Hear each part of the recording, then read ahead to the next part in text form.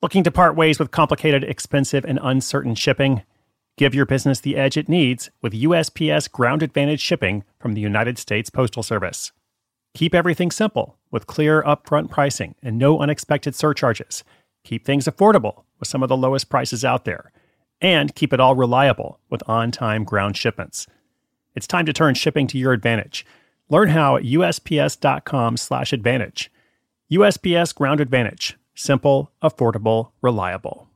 Hi, I'm Daniel, founder of Pretty Litter. Did you know cats tend to hide symptoms of sickness and pain? I learned this the hard way after losing my cat, Gingy. So I created Pretty Litter, a health monitoring litter that helps detect early signs of illness by changing colors, saving you money and potentially your cat's life. Pretty Litter is veterinarian developed, and it's the easiest way to keep tabs on your fur baby's health right at home. Go to prettylitter.com and use code SPOTIFY for 20% off your first order and a free cat toy. Terms and conditions apply. See site for details.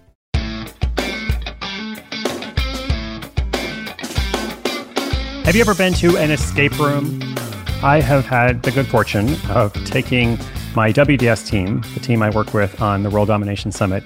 I've taken them to an escape room, I think 3 or 4 times now.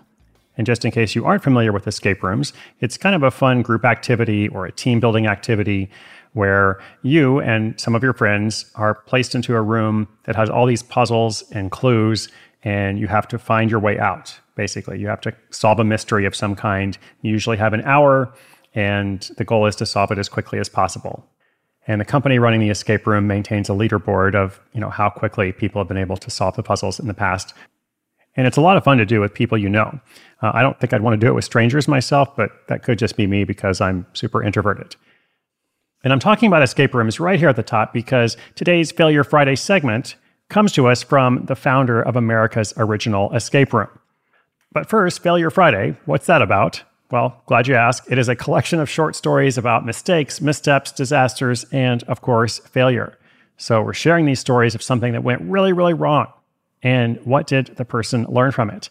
I really appreciate and applaud the courage of all these side hustlers, small business owners, entrepreneurs sharing stories. And today's short story, as mentioned, features a guy named Nate Martin. He's the founder of Puzzle Break. We told the successful story of his escape room empire on episode 927. Video game maker creates real-life puzzle rooms. But as you'll hear, while he was fortunate to have a great success with his first location, he then thought, the sky is the limit. And that's actually not at all what happened with location number 2. Well, maybe the sky was the limit, but he ran into some real constraints. So let's let him tell the story. Let's hear from Nate. I'll come back at the end to wrap us up.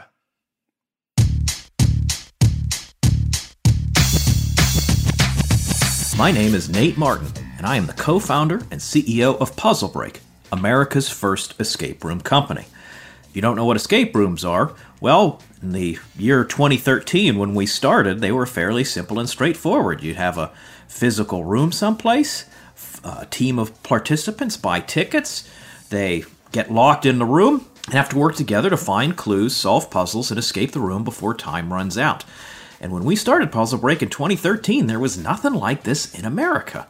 And we built our first location in Seattle with not much in the way of forecasting or planning or strategizing or really anything. We just sort of built it and hoped that they would come. And we did. And they did. In just a few short weeks after we opened our doors, we saw massive word of mouth and tons of growth, and things went really, really well. And so we turned our eyes to what's next. Well, at the time, I was living in California, and there, was no American-based escape room company there. So we made a fairly large investment in time and energy at a precious inflection point into building our second location in San Francisco.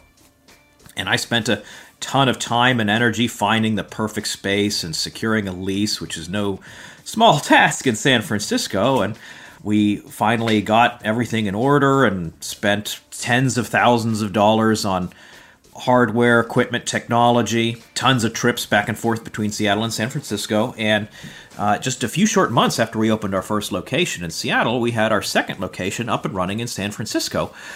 And it didn't go as well. It turns out that you can't just get by with word of mouth automatically if it worked once before.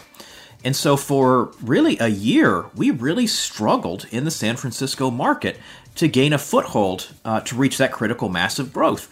And just things didn't go super well. I mean, things were okay, but while San Francisco was flat, Seattle was really exploding. And we made some nominal efforts into doing some marketing and research into how to make San Francisco see the same level of success as Seattle. But we weren't seeing a return on the investment. We did not have a ton of resources at this time where we could try everything that we wanted to do.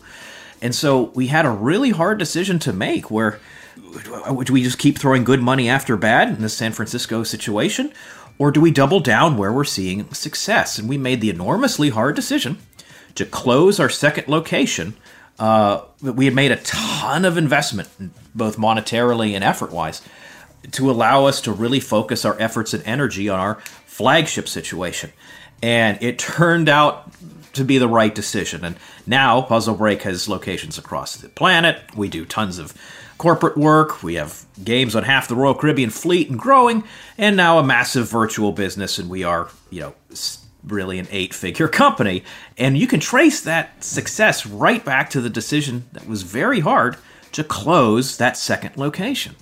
So the lessons that we learned, I guess, is twofold. One, past performance is not indicative of future results by any stretch of the imagination. And the sunk cost fallacy is real. Even if you do a little bit of an investment or a medium investment or a large investment and just things are not working out, cutting your losses is often the right decision.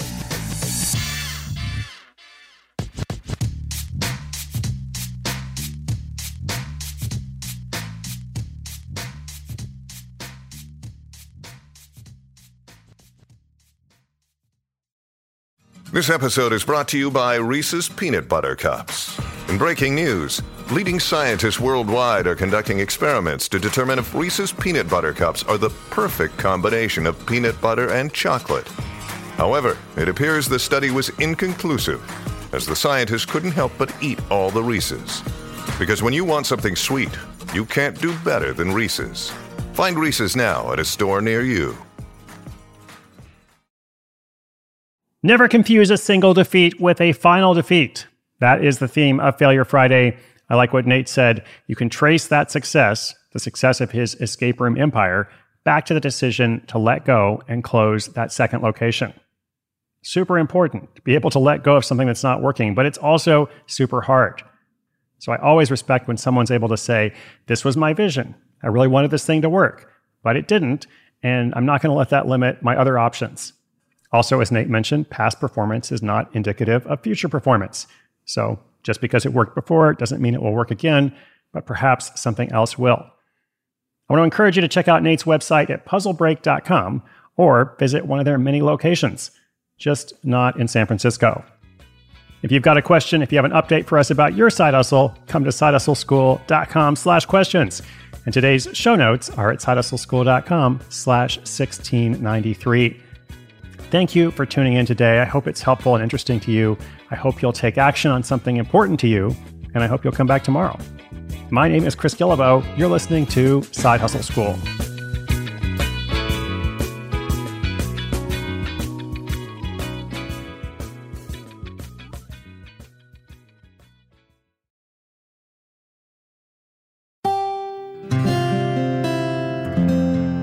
From the Onward Project.